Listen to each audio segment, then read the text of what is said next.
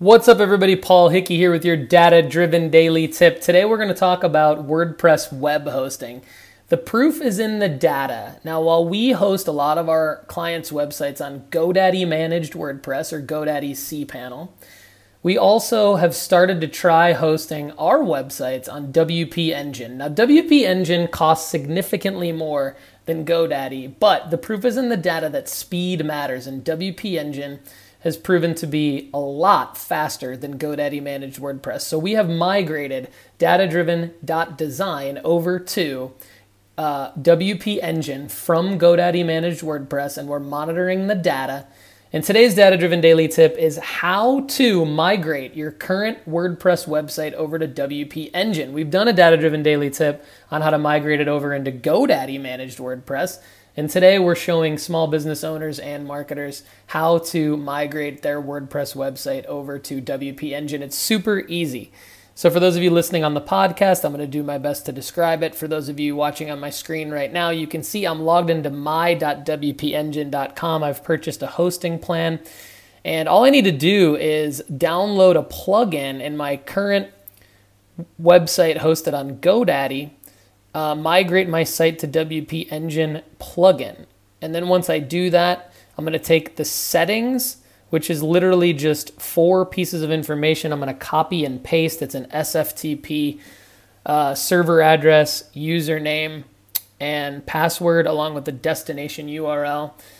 So what we're doing right now is step number 1 is basically going into your WP Engine admin, getting these pieces of information, these 4 pieces of information, then going over to your current WordPress site, putting the WP Engine plugin, migrate my site to WP Engine plugin into that site, entering those pieces of information. So what's going to happen is, in between step 1 and step 2, WP Engine is going to set up a staging environment. It's going to migrate your website over into that staging environment so that you can QA it before you then point your domain name over to WP Engine. So you're going to see this blog vault tool that WP Engine uses to migrate your site. My site migration in total took almost all day because there was a lot of data and information in my database. Hundreds and hundreds of blog posts, images, things like that. A lot of content on data-driven.design. But then once it migrates over, you will then have a staging URL. Mine was driven by data.wpengine.com. I could QA it. And then all I needed to do from there was point my DNS A record over to the WP Engine IP address, hop on the chat with WP Engine support, have them install the SSL certificate, and I was up and running on WP Engine. Now, the internal permalinks do need to be changed within the general settings of WordPress, but that's pretty easy to do, and you can ask the WP Engine support people to help you with doing that.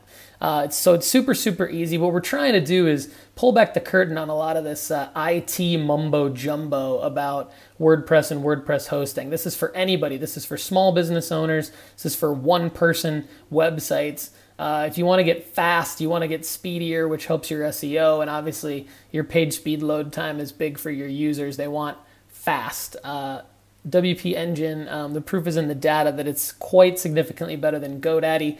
Like I said, we still have a lot of our clients on GoDaddy just due to the cost. GoDaddy does a great job. There's nothing wrong with it, but we wanted to step up our game on our website, so we moved over to WP Engine, and so far we're seeing great results. This has been your data-driven daily tip. For more free digital marketing tips, go to dataoveropinions.com.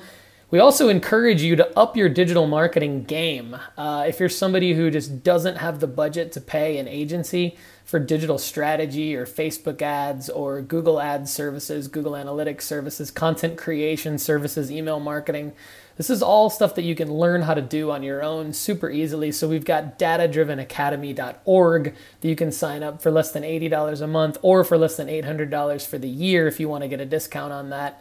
You can go ahead and sign up. Right now at datadrivenacademy.org, you get access to us, our team, and live access sessions, and you also get a ton of video and written content lessons that are for members only. So up your digital marketing game at datadrivenacademy.org. Thanks for listening on the podcast at datadrivenpodcast.com. Thanks for watching on YouTube and IGTV.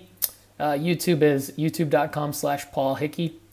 And listening on the Alexa Flash Briefing, datadrivendaily.com. Thanks and have a great day.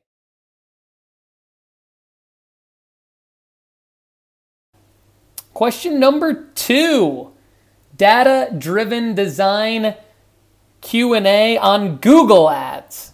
I don't come from the US and I want to target people based on Google searches. Instead of targeting the word dentist, I want to target the word in my own language for dentist. Is that possible? And the answer is yes.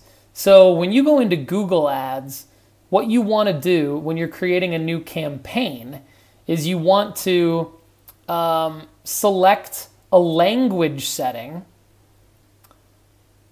And you can bet that there will be a data-driven daily tip on this, but you want to select a language setting. It's under locations. So it's right when you start a new campaign. It's right when you start a new campaign.